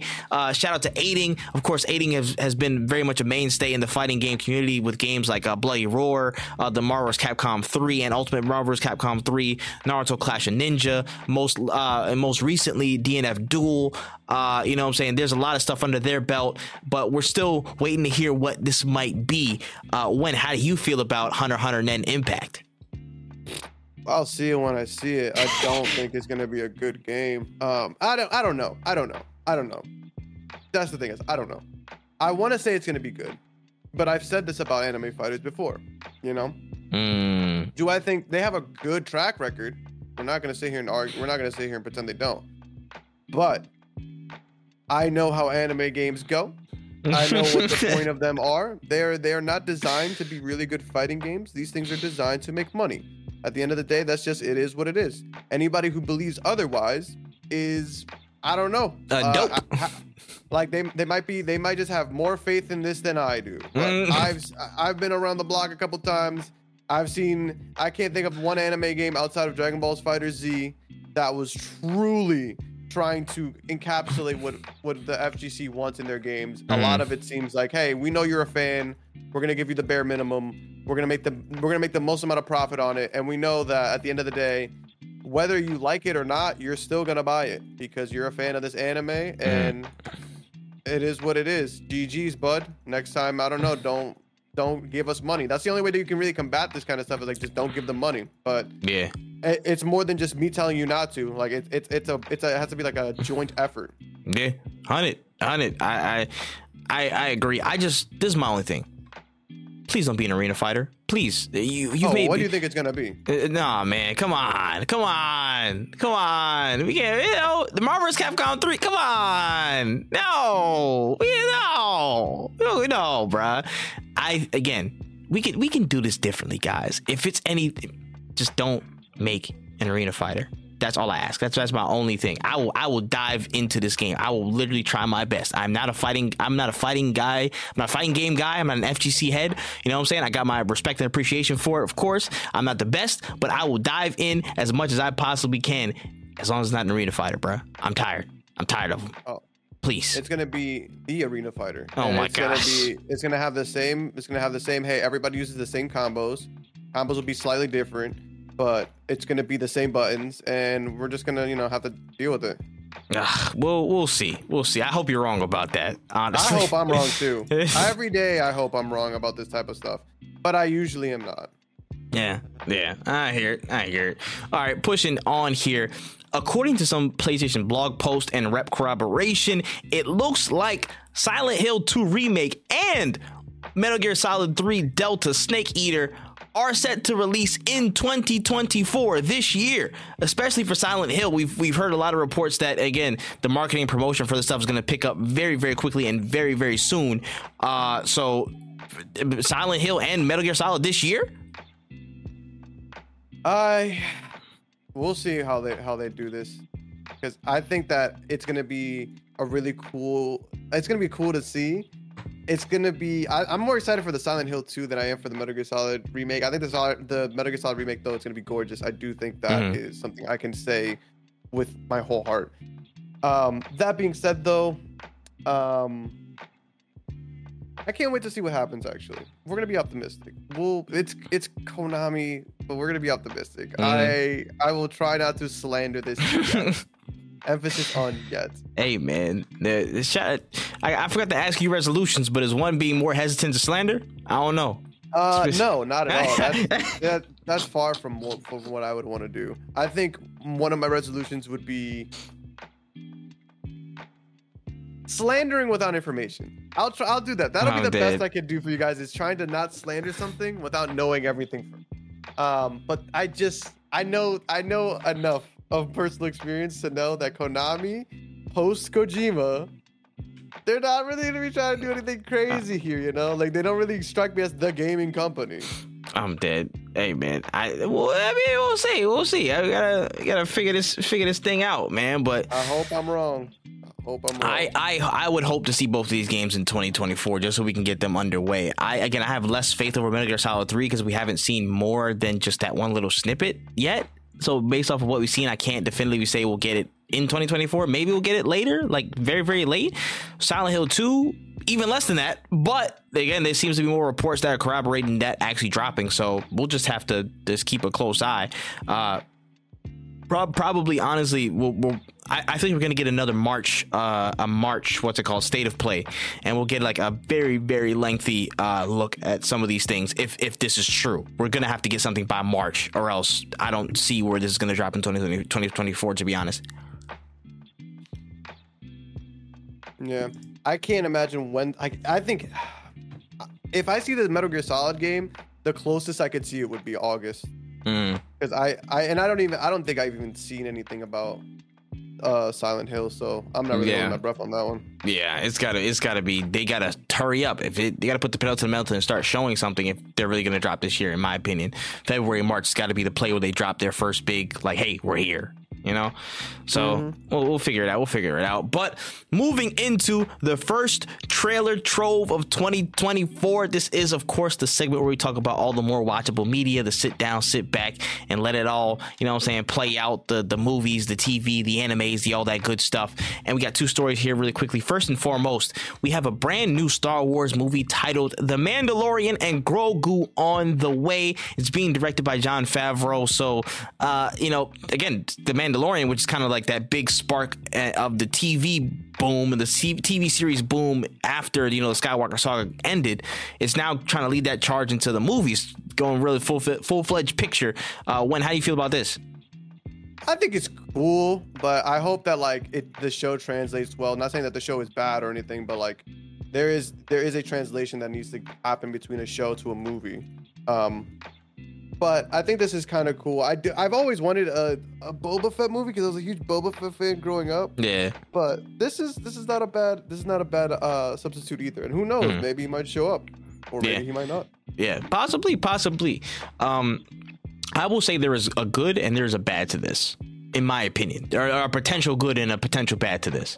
The potential bad to this is that I feel like Mandalorian's kind of, it's not as simplistic as it was before, or it wasn't as approachable as it was before. You know what I'm saying? I'm a Star Wars fan, so to some degree, I'm gonna catch up on the other material that relates to it and stuff like that. I'm gonna watch it, and you know what I'm saying. If there's a Book of Boba Fett show, I'm gonna watch that. If there's a Ahsoka show that might connect to that, I'm gonna watch that. I'm going to do that. But for other people who first watched The Mandalorian, they were like, oh, something different than Star Wars. Let's just watch that. You know what I'm saying? And they just felt it felt maybe more approachable. And I don't know how applicable the plot and the scope of the movie will be without that prior context. So maybe things might get lost in translation. Again, I'm not trying to point fingers to the MCU, but sometimes the quality may be perceived differently if you don't have all the context behind it, and that might affect how the movie performs in people's eyes critically. So how they package this movie, how Jon Favreau delivers this movie could be a little bit, you know what I'm saying, in flux, because we don't know how much context we got to apply from prior stuff to that movie for it to be, you know, maybe as good as it can be, as good as it may be, you know, who knows. But the context from prior projects is a concern for me. The potential upside, if this hits, Jon Favreau's on it. It seems like, again, the main guy who led us into this era of the limited TV series of Star Wars, which has been, you know, overall really good to us. If you ask me, I think it's been overall pretty good. He has a chance to fully bring us away from anything Skywalker. And to me, that is a positive. That is a very, very, very big positive. I am tired of the Skywalker saga, especially after seeing my boy Finn so close to being a Jedi in the Skywalker saga and not even being deemed one. Annoying. Move that to the side. If we can get farther from anything Skywalker, I don't even want too many lightsabery things. You could add a couple, you know, Jedis or whatever here and there, but if we can have a good project that's so, you know what I'm saying, substantial in its impact on the major screens, that moves us away from, again, anything Star Wars, Skywalker, sabery and stuff like that. If we can move farther away from that and start telling more different stories across, you know, the galaxy far, far away, if we can start getting into that full-fledged on the big screen, that can be a really big positive. Again, Rogue One, a lot of people's favorite Star Wars movie of all time, barely had anything to do with it, you know what I'm saying, a damn Jedi or Sith or anything like that. You know what I'm saying? Not until the end part. You know, this could be a great way to take that detour left and kind of break apart, you know what I'm saying? Fast and Furious, it's been a long day, and just separate from the concept of Skywalkers and stuff for a little bit and give Star Wars more room to actually be what a lot of people want it to be. An expansive universe that tells so many different stories. We've seen a lot of them, but the big screen, where it's always been centered on, for the most part, where the bulk of, you know, the money's come from, has just been Skywalkers and the Jedi's attached to Skywalkers and stuff for the most part. It's just like, damn, people sometimes want different. This could be a good chance to do that. Yeah, and I would love to see it. But I love that you mentioned like how like it's gonna be interesting to see how people watch this show. Well, not watch the show, but watch this movie, because of all the things that I have to do with the shows. I've been saying this forever, but yeah, I do agree with you where I would like to see what it's gonna look like for the average individual to be like, hey man, I don't feel like watching an entire 3 or 4 season show to watch a movie. And it's gonna be something that I mean, at the end of the day, we're gonna get to this point at some point where we're gonna have to ask the question is like, is having an entire show before your movie gonna hurt or help your sales? That's facts. I always thought it was gonna hurt, because at the end of the day, there are people who watch movies that don't really feel like catching up on mad content, but then there are people who are more likely to watch it because of XYZ. So we'll see. I hope this movie does well. Will I watch this? I like The Mandalorian, but I don't really feel like watching more TV shows. I have so many already on my docket. Yeah, but we'll see. We will see. I hear it, and I agree. Just gotta, we'll figure it out, man. We'll figure it out. But hopefully this means good things for the Star Wars franchise, and we can get some more diverse stuff, in my opinion. Moving on to the other story of the trailer trove here. For HBO's The Last of Us series, it seems we have our Abby casted as Caitlin. Denver has been locked in for the role in the show's second season. She was casted earlier this week, and we got some more details on that. Just your reaction to somebody finally being casted for the role. When I feel bad for her. No. This might be her big break, but it will not come without a cost. Like I genuinely like Last of Us 2, probably one of my favorite games of that generation. Like end of the PS4 era, iconic. I think it's arguably one of the best games on the PlayStation. And unfortunate for her, the community, the fandom bunch of babies, let me tell you. So that girl is definitely gonna be in for a rude awakening on the timeline when them boys are out here saying the wildest shit to her because they don't understand what a good plot looks like. Yeah. Oh, no way. She was in The Mentalist? Oh my gosh. Yeah. She was that girl. Oh, she was also in a, she was in a, I think she played Nathan Drake's daughter in get out of here. Uncharted 4. I could be wrong. Get out of here. But that might be her. Get out of here. There's no, oh shoot, she did. Damn. Yeah. Not her first Naughty Dog project. So she familiar with the squad. Now, I apologize for the mispronunciation. It's Kaylin Deaver. My bad. I don't know why I added an N. You know why I added an N? Ace. It was Ace. Ace did that. Because I've been slandering Denver in my head for the past like 3 days. I've been thinking of stuff to say to him when I next see him. Oh my goodness. It's Ace's fault, guys. Blame Ace the Don XL. My bad. Always blame Ace the Don Always XL. Hashtag blame Ace the Don XL, man. We're going to start that. We're going to get that wrong. But hey, what's it called? That's fair. Again, all I got to say is she needs to be on them steroids now. I want to see beef. I want to see her get bulked up when she beats the hell out of Pedro Pascal. And yeah, literally that. Stock up on the creatine and make sure your short game is good. I want to see them putts strong. You know what I mean? Really just, absolutely. You know, to get some work in, call Roy McIlroy, call Tiger Woods, whoever you have to call, get Wii Sports. You know what I'm saying? Just really get in there. You know what I'm saying? Put some oomph into your swing. You know what I'm saying? I want to hear the Wii clap in the background. Wow.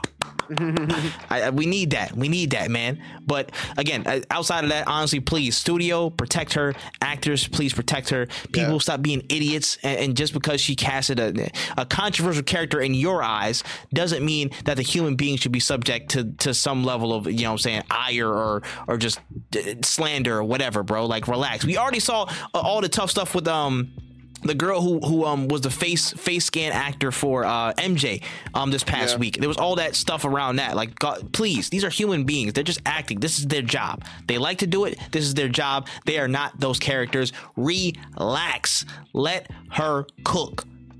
That's all I gotta say. Yeah. Hope she does a smash up job.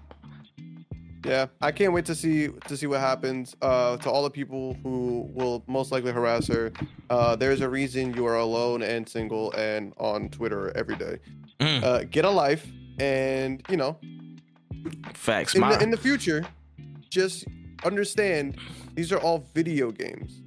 This is why nobody takes you seriously in life, is because you're harassing people over a video game. My resolution in 2024 is for you to get some bitches. Simple. That's a hard resolution to keep. I'm not gonna lie to you. The way they act. Hey man, you can have hope for anybody. Oh shoot! All right, let's move into the main stories of this first episode of 2024. Hot out the gates of this year, Xbox was like, "Hey, we going first. We up first, y'all." And they have their first developer direct of the year. They have announced it. It is happening on January 18th, and they have a lot to show, apparently. Most notably, we have 4 main games that we're going to see some more deep dives into. One, Our History Untold, be from the folks behind Civ. They got some new stuff to show there. They've got Hellblade 2, again, a big deep dive scheduled for them as they're slated to drop this year. Avowed is gonna have a big deep dive, which I'm excited for, which is again dropping this year. And we have a 10-minute gameplay and some more snippets from the Indiana Jones game from Machine Games, the studio, of course, behind the Wolfenstein series. Again, at least the latest iteration of like Wolfenstein, the New Blood and stuff like that. We've had a lot of stuff from them, and we're gonna see what they've got cooking with the Indiana Jones title. No updates from Activision just yet. Xbox did say stay posted this year. We will have some news on Activision titles and what's going to be in store for them as they're incorporated into Xbox's plans and execution. But listen, this is next week. Tell me how you feeling, bro. Tell me how you feeling, how you feel about what's going to be in store, what they have cooking for this developer direct.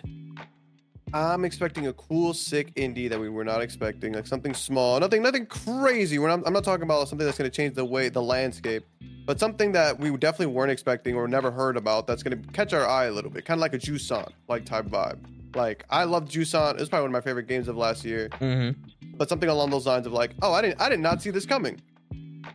But something like that in the direct. And I think they're gonna drop something on us of something we do know that we didn't know they had a hand in, right? I don't think we're gonna see anything Overwatch related, but like if I see something along the lines of like, I don't know, I don't even know what I would like think, what I would consider, maybe something like a what's the game that everybody's shitting on right now? Suicide Squad on Game Pass Day 1 or something along those lines, like something small that we're like, oh, okay, cool, I'll definitely tap in. But they already announced Power World, so like that kind of prediction kind of doesn't even feel fair anymore because like I was not expecting Power World on Xbox Day 1. So I don't know. I also do think the Indiana Jones game is either gonna blow me away or make me roll my eyes the hardest I've rolled them in a while. Like again, when I heard Indiana Jones game the first time, I thought it was a joke. When I heard it the second time, I was like, oh, okay, I forgot this even existed. I guess we're still going through with this. The movies are cool. I just didn't know we needed this, but hey, I'm not the one who makes these decisions. Yep. Nah, hey man, it is what it is at this point, but I'm not gonna lie, I'm actually pretty excited for this. Aura History Untold, I'm not too psyched, but again, I might have a quick side eye for it. You know what I'm saying? I got a, you know what I'm saying, that little part of that subgenre still in my heart. I actually need to play those games again. I miss freaking, again, just like I haven't played much of Civ ever, but I miss those types of games. Like oh my gosh, the name is literally escaping me, and I apologize. You're talking about Age of Wonder or Age of Mythology or something? Age of Myth, thank you. I always talk shit about Age of Myth in general because that's literally my favorite one out of that whole, you know, genre, space, whatever. Fucking love Age of Myth. So I got a little something for that. I will keep a side eye on that stuff. Hellblade 2, been talking about for a long time. That game just looks better and better every time I see it. Fantastic. Again, first iteration. I can't wait to see what they're doing with the next one. Avowed. You know what time it is. Whenever I see Obsidian, you know what happens. You know what happens when Obsidian rolls up, bro. They do something better than somebody else. That's what I know. That's all I know. You can read into that what you want to read into. You know what I'm saying? But Obsidian always does good work, and I'm very, very excited to see what they cooked up for this. I've been, you know what I'm saying? Like, I'm still trying to figure out some of the details and stuff of what we're getting. But again, we're set to get a lot of stuff from them here, so I can't wait to see. I think they're supposed to drop this year as well, so that's going to be a big title that could be in the mix.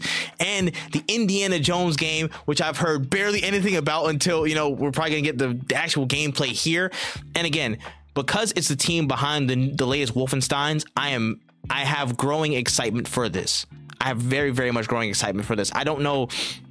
Funnily enough, while I was still on vacation, I ended up watching Raiders of the Lost Ark again. It was just on TV, and I watched it with my brother and stuff. And I was like, dog, recreating this feeling, just like again, the set pieces, the locales, and just that level of kind of interactability with the action. Again, this is like Uncharted's father and stuff like that. Lara Croft is the mother. Lara Croft is the mother. Indy's the father and stuff like that. So how do you bring it there and putting its own little spin on that? You know, it's going to be interesting to see them do it. But Wolfenstein is no stranger to action. You know, saying big set pieces, that type of fast paced, you know, ability. That and just the historical elements. You know what I'm saying? The treasure hunter type of elements that, again, we know Indy for. I want to see how that's implemented in several different gameplay systems. So that's going to be interesting to see. I think this is going to be a solid one in my opinion for him. And kind of looking back at, you know, what we talked about in the last Xbox conversation with the expansion of IPs and this now, is 2024 going to be Xbox's year? Is it? No, I don't know. I want to say no because this lineup is good, but it's not significant enough, you know, to make it its year. I think Avowed is going to be super dope, but like, I don't know. Every time I think they're going to have some fire cooking up, they disappoint me. Like with what's this game called? Don't say Redfall. No, okay. Not Redfall. Oh, the Starfield. The game.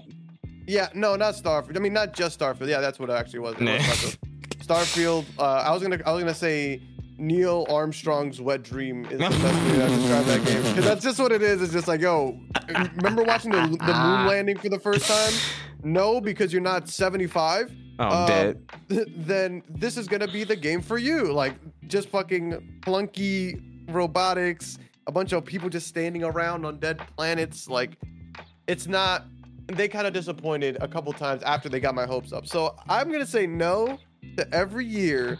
Maybe I'm gonna give it 2 more years because I think they still need some time to cook. Because what I think a lot of people don't realize, or like one thing that my reasoning for believing that this isn't their year, is just because they have spent so much time acquiring and grabbing things together. It's like when you go to the grocery store and like you buy a bunch of shit to make some good food, but you haven't spent a lot of time in the kitchen. You spent a lot of time in the grocery store. You looked at a lot of different ingredients and you copped a bunch of different stuff, but you're not ready to cook yet because you haven't really done anything in a while. So I think they need a little bit more time finding their footing, like Xbox specifically needs to find a way that they can support all their studios, not just a couple, so that like things like Redfall don't happen again. You know? So that a lot of people don't come out with like, well, if we had the money that they gave to Starfield, because even like, look at that. We had Redfall. We were like, this shit was ass. And like, don't worry, guys. We helped with Starfield, so it won't be as bad as it was with Redfall. And it wasn't as bad, but it wasn't good either. Like that's what you look like when you help the studio. So if that's what it looks like, you guys firing on all cylinders, you guys working cohesively, y'all need a different something. Something needs to change then. Because that can't be your us as a unit game. You know what I'm saying? Like Final Fantasy 16 is Square Enix as a unit, and that's a great game to showcase that. Nah, serious. Now, for me to answer that question, it could be 2024 could be Xbox's year. It could be, and I'm looking at this from again, from a game standpoint, from a release standpoint, from a services standpoint, what they can bring in terms of the ecosystem and the moves that they make, and from an announcement standpoint. Announcement standpoint, I feel like it's very self-explanatory. I think they're gonna have a lot of stuff stocked in the chamber, especially after, again, they literally bought Activision. They're gonna have at least like 4 different crazy things that they're talking about. A lot of things for them to recover in terms of the IPs that were delayed and stuff like that we heard about, but they've been pushed back a little bit. Perfect Dark, I swear you better have news this year or I will die. I'm not gonna die, but seriously, guys, come on. Those things, announcements are pretty. I think they should have some really big announcements in their back pocket, and they should be, you know what I'm saying, letting them fly across this year. They should be letting a lot of this fly with 2025 and 2026 approaching. I think those are going to be big years. 2025 specifically is going to be a big year. You know what I'm saying? GTA excluded from that. I still think there's going to be a lot of stuff that they're teeing up for. So from announcement sides, they should be chock full of stuff. From the services side and what they're doing and the moves that they make, and again, talking about the prior conversation that we had about them expanding their IPs to other platforms, they have the opportunity to, again, as they build up their first party strength, they have a chance to, it's a bit of a gamble, but they have the chance to raise the popularity and raise the profile of some of their first party things, to show, one, we have games that we've had on here. We're going to give them to you to share a little bit on other platforms, but show, one, hey, this series that we're giving to you, we're making more of it if you like it. And if we get that feedback, back to us, we're going to create more of it. And we have the option to either give you more for more profits or release it as an exclusive and bring more units into the Xbox ecosystem, like we were talking about before. And there's that side of the argument, and then there's also, it gives the Xbox brand more standing in the first party race. We already know, again, it's that age-old conversation. Do they have what it takes to create a healthy first party library? You know what I'm saying?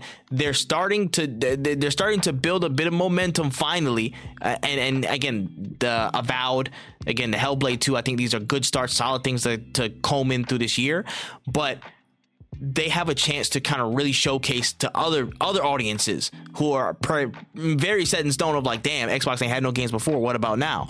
Like, they can show a little bit of a difference in opinion. They can show that, hey, we've been working on this, and this. We showed you, you know what I'm saying, Hi-Fi Rush came out of nowhere last year. That was just something we had in the back pocket, the Shadow Drop. Wait till we have stuff that's really going in. This could be this could be a big statement year for them, honestly. And in a year where I'm not sure what else is coming for PlayStation entirely, I still have to check on top of my head. Outside of the Last of Us remaster, What else? Do you know anything else is coming out for PlayStation on top of your head outside of like I don't count the Konami joints. Final Fantasy 7 Rebirth. Okay, I will count that one. I'm about to say that's an early one. It's not like a blowout thing where they have like 80 million first party titles or like 7 big first party titles that are like, yo, oh my gosh, like PlayStation's gonna blow Xbox out the water again. It's still very open from the gates, you know what I'm saying, from the starting pistol to right now. It seems that this year is poised for it can be anybody's game. That's what I'm saying. So Xbox has a chance to really set the tone and say, not only do we have some solid games coming out this year, but what we're setting up for and what we're building in our ecosystem is stuff that, you know, we can give you a little first party thing, but we got some heat coming, so they can really build their status up as somebody who can punch above their weight and get into the classes where PlayStation set themselves up as, where Nintendo set themselves up as viable first party, you know what I'm saying, heavy hitters. They can get to that point. They can start to build up that reputation from now with the moves that they make in those services. And with the first party stuff that they got, again, if Indiana Jones is somehow like a smash hit, it's already a known IP, that could be something that's sleeper, but establishes them as quality. For me, it's not like this year's not going to be the largest games that they have on offer, because Elder Scrolls is still in the waiting, and who knows what that's going to be, you know what I'm saying? But off of name alone, that's a big title. You know what I'm saying? Activision stuff, they just got it in. Who knows what it's going to be, because they're still formulating all that stuff. Who knows what's going to come of that. I'm not counting Call of Duty in their mix, but people could count Call of Duty Black Ops Cold War or Gulf War, wherever the hell it's going to be. They can count that as an Xbox win because they have it under their belt automatically, so it's going to be a moneymaker. But this still it can be a statement year to show Xbox, hey, Xbox has quality stuff. We're building quality stuff, and we're going to be able to punch to the weight class of PlayStation now in the first party. This is a year for them to try and prove that. To me, can they do it? I think they can. But it just comes down to the consistency of the drops that they have. Again, the Hellblade 2s, the Avoweds, the Indiana Jones game. I think these are 3 good places to start and potentially start to prove that. But seeing is believing. Seeing is definitely believing. But do I think 2024 can be Xbox's year? Yes, I think it can be. We're gonna have to wait and see. I guess I'm just not. Xbox just doesn't really be wowing me like that, I guess. Like I'm just I want them to succeed, but I still feel like their new approach, while I think their new approach is also very unprecedented. They haven't done nobody has done Nobody's it to the done level it. that they've done it. This is serious. Like it's like they have to give some things up to get in the you know what I'm saying, to get in the mix. They have to get in the fight a little bit to prove themselves. Like they have to, you know what I'm saying, put up some collateral to get into the poker game, and then they gotta start playing the rest of the way they play to show, oh yeah, he's actually serious. You know what I mean? Like they have to do these things because they're so far back in that market. We've already established that, you know what I'm saying? But it's not easy. It's going to be a lot of give and take, maybe a little bit more give than take at this point, because Nintendo and PlayStation are so set up. But if they play them cards right and they really show that the stuff that they're pushing out to multi-platform is good, and they kind of, again, set that precedent of we're making quality stuff in our first party, they can start to really catch up. They can. I fully believe 2024 can be their year of saying like, hey, we're on the map and we on heels. So, but again, seeing is believing. Seeing is believing. All right. The last thing we got on the notes is something a little bit different, man. I wanted to kind of start to introduce some of these other side topics and stuff. And just other kind of like, just looser things.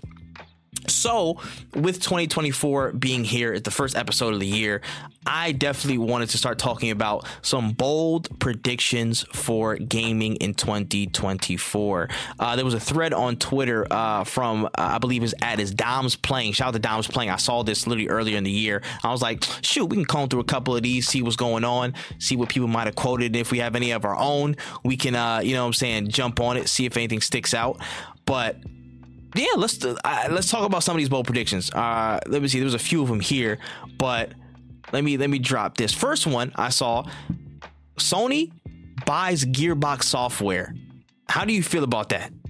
I saw that one. I think it's pretty interesting. I don't know if they would, because I feel like not Xbox. I feel like Sony buys I don't know if Sony would buy Gearbox. I feel like Gearbox buys other companies. So like for them to buy all of Gearbox, I feel like they might be just a smidge too big. But I do think Sony, Gearbox under Sony would be an interesting take.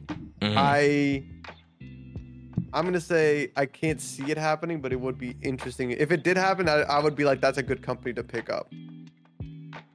A little rough around the edges with quality, but I think they make amazing content regardless. That's fair. That's what I was gonna say is the other one that I saw was like, oh my god, I just lost it. The Sony buys Gearbox, Apple buys Sony was like nuts. I was like, that's not gonna happen. But damn, I think I might have lost the one that I was looking for. Yeah, I can say one more in the meantime. What's it called? Somebody said that what? Damn, now I lost it. Damn it! You go. it's a horrible. It's a horrible trend going on here. We can talk about this one real quick. Valve announces Half-Life 3. That is never happening, brother. That's never happening in your lifetime. Gabe Newell will never do that. He is making too much money off of Steam. There's no way. He does not care. He does not care. Sometimes I feel like with certain games, like if it's not getting a sequel anytime soon, like you might as well just like let it die where it dies. Yeah. Or just like let the dude who wrote the game write a book or something to finish out the story. Because I don't even know what a Half-Life 3 would look like that would appease the fans. Shoot, that is a good question, because I'm about to say that beats me. I have no idea. Like, you just gotta get on the Alyx 2, get on Alyx 2 or something like that, man. Yeah, like that's literally it. Just ride that bandwagon, and then that's as best as you can do. Let me see what the other one here. Speaking of sequels or some type of iteration, Bloodborne remake, 4K 60 FPS 2024. Do you believe that? Do you believe that to be something that can come true? Not this year. Not this year. I think it would come true. Like, it would be like a Demon Souls remake. And remember how like Demon Souls came out way early PS3 era, and then they remade it for the PS5. So what was that, PS4? So PS6 era Bloodborne, I can see that easily, but not this year, no. Yeah, no, okay. That's fair. Let me see. What else was in here? Let maybe jump down. They said the next BioShock will be revealed and released in 2024. Big cap. I don't believe that one. I don't think they're making any more of those games. Yeah. I don't want to be an asshole, but I don't think they are. Somebody said an interesting one here. Netflix will acquire Embracer Group. That was an interesting one. I'm like, yo, that's kind of wild. But is it far-fetched? Because Netflix, again, they've been starting to put out more games, and they've been starting to invest heavily into this side. You know what I'm saying? We've seen it pop up in the last like couple months. I don't want to say that that's wrong, because I could see Netflix spending money on dumb shit all the time. Like, that sounds very on brand for them. But I don't. I don't see them buying Embracer Group. But I do see them continuing to try to make their way into this gaming space. Word, I hear that. Let me see. There was one here. Well, actually, wait. I get an obvious one. Nintendo Switch 2, does it drop this year? That's my bold prediction. It will drop this year. You think it's gonna drop this year? Like, actually, at this point, the motherfuckers, come on. Holiday. Just give up. Just drop the next one. Let's go, man. If they drop it, they would have to announce it in March, I think. Which I think is very possible. You're not. I don't disagree with you. I don't. Do I think I see a Switch 2 on the horizon?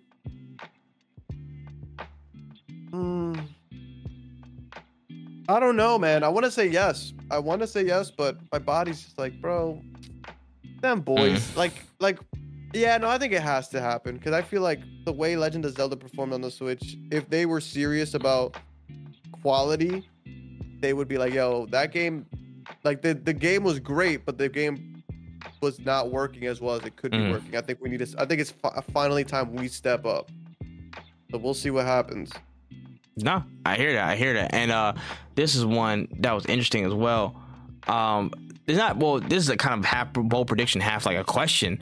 But somebody said Xbox will acquire the marketing rights to GTA 6, and they'll have the lead on that going into their release for next year?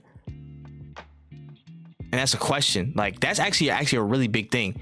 Like, Interesting. With them, or I know PlayStation's going to be horny to try and get those marketing rights as well, like trying to get some type of, not necessarily exclusivity, but some type of priority in a marketing deal or something like that. There's got to be something to be had on that front. And if Xbox can get it ahead of them, that's a big knock. That's a big blow to PlayStation if they're trying to, you know what I'm saying, market something in that way. There's any competition on that front. It would be smart, but the way that game is leaking, it's almost like, I feel like it's not gonna be worth at that point. Like, you're gonna be like, yo, I'm gonna pay you all this money for us to release shit, and they're gonna be like, all right, cool. I still think it'd be worth it. It would be worth it, but not whatever money they're gonna pay for it. It's gonna be like, yeah, it might be reduced. Like, you're just gonna be buying a bad product. Like, regardless how much money you paid for it, it's not gonna. I don't think it's gonna generate as much, because a lot of people are getting their information from GTA from leakers now, and I think it's gonna be a headache and a half if they pay for it. But I could see that. I could definitely see that, because I think PlayStation owned the marketing rights to fucking GTA, and it really didn't do much. Like, to me as a gamer, it didn't really do much for me. I was just like, okay, it's on both systems and it's on PC. It doesn't matter. Yeah. But it was always like, oh, in the PlayStation event, check out this GTA trailer. The GTA trailer is like, hey, it's the same game, and I'm like, oh. Yep. Yeah. But again, the perception is reality to some people, so it could mean a whole lot. It could, and I'm not gonna lie. In a time where there's like, PlayStation this year is. It's a huge shoulder shrug. PlayStation, I don't know what they're gonna do exactly. Again, you have the third party stuff. They have Final Fantasy Rebirth. They have they have some of the third party stuff from Konami. They have the Metal Gear Solid. They have the Silent Hill, which are big, but the third party, so I'm not counting it first party. In terms of that, like, I don't think they're gonna have too many big first party things there. I think their third party stuff is going to be dominated from their plans this year. They need to get a multiplayer, like they need to get something multiplayer that's attributed to their brand in either a marketing partnership or whatever. They need to have something quickly, in my opinion. Third party in general, but multiplayer specifically, they need to have something like down there. You know what I'm saying? Will Destiny, the final shape, will that come out in a good positive light? Who knows? So outside of that, they got to find something fairly quickly to kind of have a substantial year, in my opinion. Because outside of that, I don't see where I don't see, you know, like the craziest stuff is going to come out. I don't know if this is going to be the biggest year from PlayStation. You know what I'm saying? In my opinion, they are leading with Last of Us 2 remastered. Yeah. You know what I mean? You know what I mean? This year is already kind of like, let's just chill out. Let's just, you know, have some things in the cut. The only thing I can see PlayStation having a huge year in is the announcements, because 2025 and 2026 is probably going to be really, really big. They have enough time to like recalibrate, and some things might be huge. Please, where is Ghost of Tsushima 2? The only time I will say it, I lied. It's not going to be the only time I say it. I'm going to talk about it again. I will say it. I will mention it every episode if I have to. Where is it? Because that's what I'm waiting on. That, me personally. Yeah. No, I think the announcements are going to be big, but I also don't think PlayStation is the type of people that aren't afraid of doing the whole, I'm going to post this, I'm a announce it and then I'm going to drop it, you know? I could definitely see them their announcements being accompanied with game drops. Yeah. Maybe one or two. I don't expect them to do it like Nintendo, where they'll drop like 3 games in one announcement, but I can see them doing it at least once. Yeah, I hear it. So yeah, that's pretty much all the bold predictions I saw that were like pretty much of note. Anything else? Do you want to do an over under on the number of Blazer jacket combos we're going to see at the Game Awards this year? I'd wait till we get closer to the Game Awards, but I definitely would. It's already on my mind, brother. It's already on my mind. Oh man. Yeah, but no, that's fair. That's some decent bold predictions to talk about so far. But with that being said, that's all I got in the notes, bro. That's pretty much it. This is the episode. Anything that we might have not covered or missed in the time that we were talking about stuff? Not that I can think of. The only thing is like, nothing really crazy. Just the new league season drop, but I don't feel like talking about that. Other than that, no, everything else seems to be covered. We'll definitely be covering the developer direct next week as well. 100. We're definitely going to be all over that. So keep an eye out for their reactions and all that stuff that comes from, you know what I'm saying, that stuff. So yeah, we gonna be around, man. We gonna be around 2024. It's our fucking year. I just don't know yet. Don't worry about it. But yeah, we can leave it at that. Closing notes, my friend. Give me the closing notes. Make sure you drink your water. Make sure you get ready for these games dropping. End of this month, I feel like we're gonna be seeing a lot of guys coming out. Not as crazy as 2023, but we're gonna see some pretty good consistency with games. 100, man. My closing notes is, listen, tell people you love them, man. Top of the year, and ain't never too soon. Tell everybody you love them. We out here, we doing the damn thing. No cool down is here to stay, and we running it up, bro. I believe we're at like 300 and something subscribers on YouTube. I can't even look at the damn. Hold on, but stuff is loading mad slow. Please allow me. Listen, hold on, y'all. Wait, don't go anywhere yet. Wait, hold on. Say that. We're at 341 subscribers.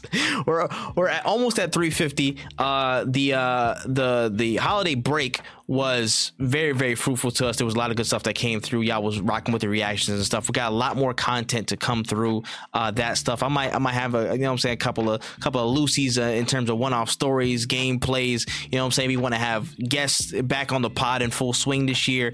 There's a lot of stuff that we want to get done. So make sure you tap in and support all the channels.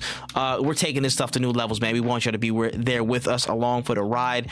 And yeah, we appreciate it, man. We want y'all to, you know what I'm saying, really enjoy what we got and get involved as well. The comments, if there's stuff you want to see us cover, there's, you know, things that that might not have much coverage out there in the space that you think we might be well equipped to do. Shoot, let us know, man. Let us know. We gonna be here. So make sure you do all that. Check out all the podcast platforms and audio, you know what I'm saying, sites that we're on to go support, rate it 5 stars and all that good stuff. And without further ado, we gonna call it that and get up out of here, man. This has been No Cooldown Podcast, episode 81, the first of 2024, baby. We are here. But for now, we're out of here. Peace.